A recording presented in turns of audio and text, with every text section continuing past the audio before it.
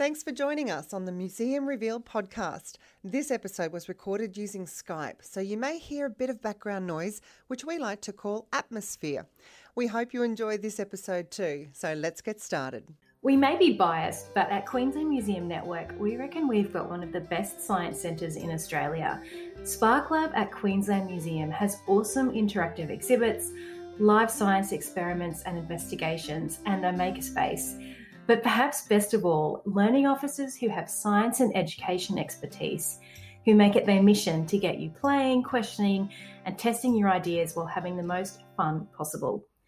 Rebecca Collins is one of the creators of SparkLab, so there's no one better to give you and me, Laura Cantrell, museum graphic designer and part-time podcast host, the inside word on our SparkLab experience. Thanks for joining us today, Beck.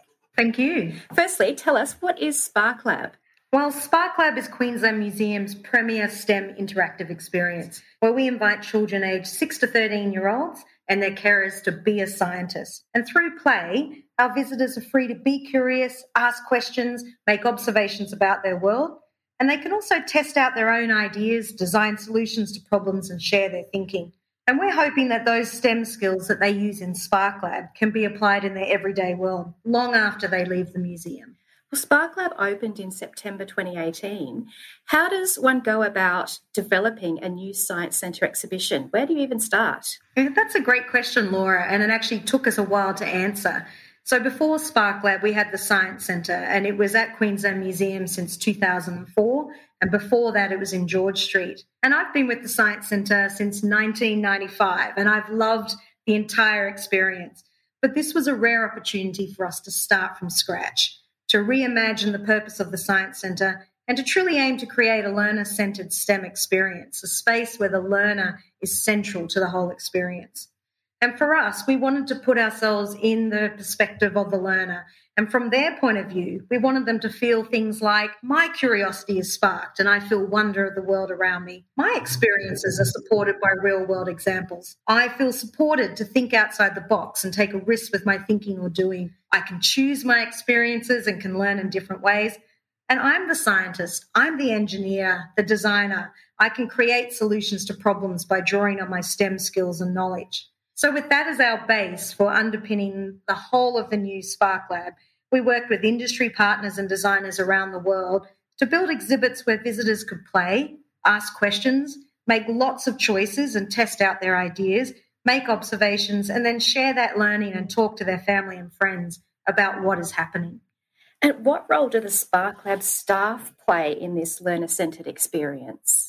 Well, the SparkLab learning officers, they're an amazing team, huge diverse experience. We've got science research, science communication, STEM programming and education. And they're there to facilitate the visitor experience. They encourage play and inquiry. They make connections to real-world examples. They support design thinking and creative problem solving, and also to challenge and extend visitor thinking. But the learning officers also develop and deliver all the programs within SparkLab. So at the Science Bar, they set up the key inquiry and facilitate children to lead the investigation, encouraging questions, ideas for testing, comparisons, and real-world links. And when we go to Science on a Sphere explorations, learning officers and visitors go on a journey around Earth or even into our solar system, looking at data, patterns, and changes over time.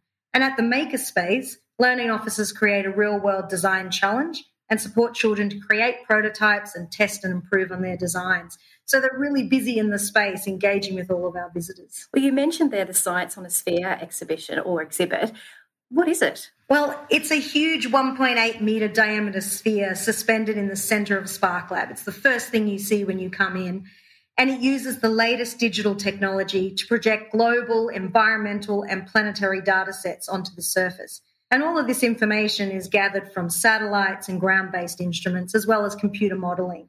So similar to a giant animated globe, these data sets include anything from like real-time clouds, animal migration, Jupiter's moon, real-time earthquakes, plate tectonics, ocean currents, and much more. There's over 500 different data sets that our visitors can interact with. That sounds amazingly cool.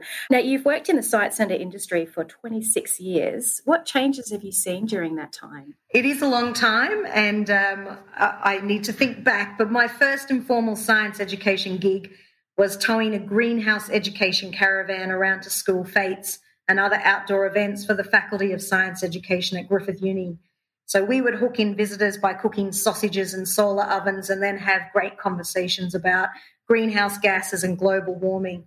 And so after completing my Bachelor of Education, I then started working for the Queensland Science Centre.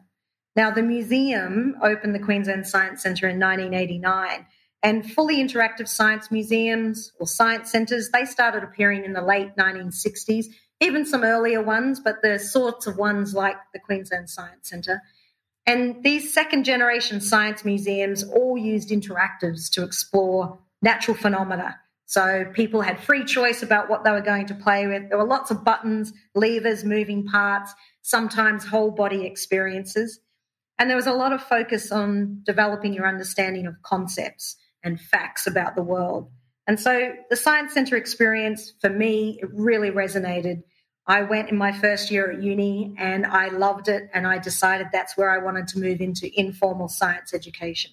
But nowadays, science centres, they're playing in a different space. So there's a lot more focus on what skills and behaviours the next generation will need. Things such as creative problem solving, design thinking, science inquiry skills, as well as building confidence in participating in STEM and persistence and resilience when tackling challenges. So we tend to find there's a lot more choice in the types of experiences being offered. Different science centres are going in different directions, including things like co-creation of programs and experiences with our audience, and a lot of focus on real-world examples and real-world challenges. What have been some of the highlights of your career? Working for Queensland Museum for this long, there's been so many great experiences. Professionally, I would have to say it's been the chance to work as part of the learning team to create spaces and experiences where visitors can play, learn, create, connect, share. And certainly it would have to be a high point in my career to be engaged in the development of SparkLab and the creation of the SparkLab team and the program. But I've also been really privileged to work on a number of great exhibitions at Queensland Museum, including the development of the Wild State exhibition, working with Queensland Museum scientists and focusing on why Queensland has such unique biodiversity. On a personal note, working in museums means you get to get up close and personal to amazing objects from all over the world and from different times and places. So to have that opportunity to connect with people's stories from all over the world is such an incredible thing.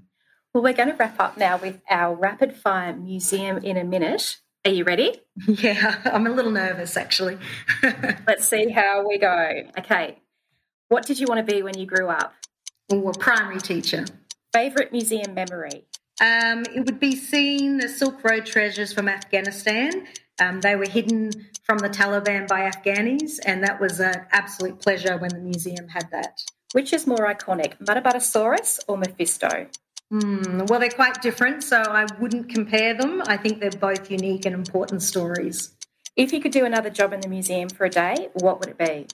I would like to go on a field trip out with the biodiversity scientists or with the paleontologists. What do people think you do at work?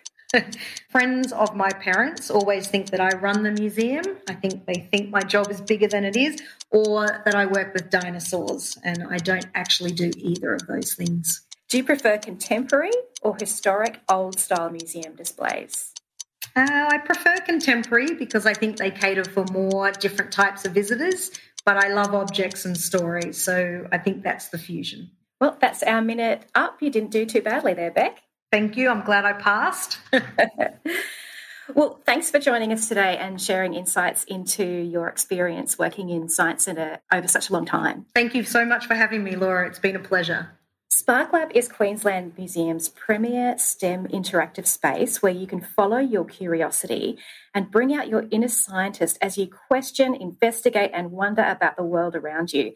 SparkLab is proudly supported by academic partner, the University of Queensland. Thanks for joining us on the Museum Revealed podcast. Interested in uncovering more stories? Click the follow button to be notified of the latest podcast episodes. You can follow Queensland Museum on social media at QLD Museum, or head to our website at qm.qld.gov.au, and while you're there, sign up to our e-news list to be the first to know what's on at our museums. Until next time, stay curious.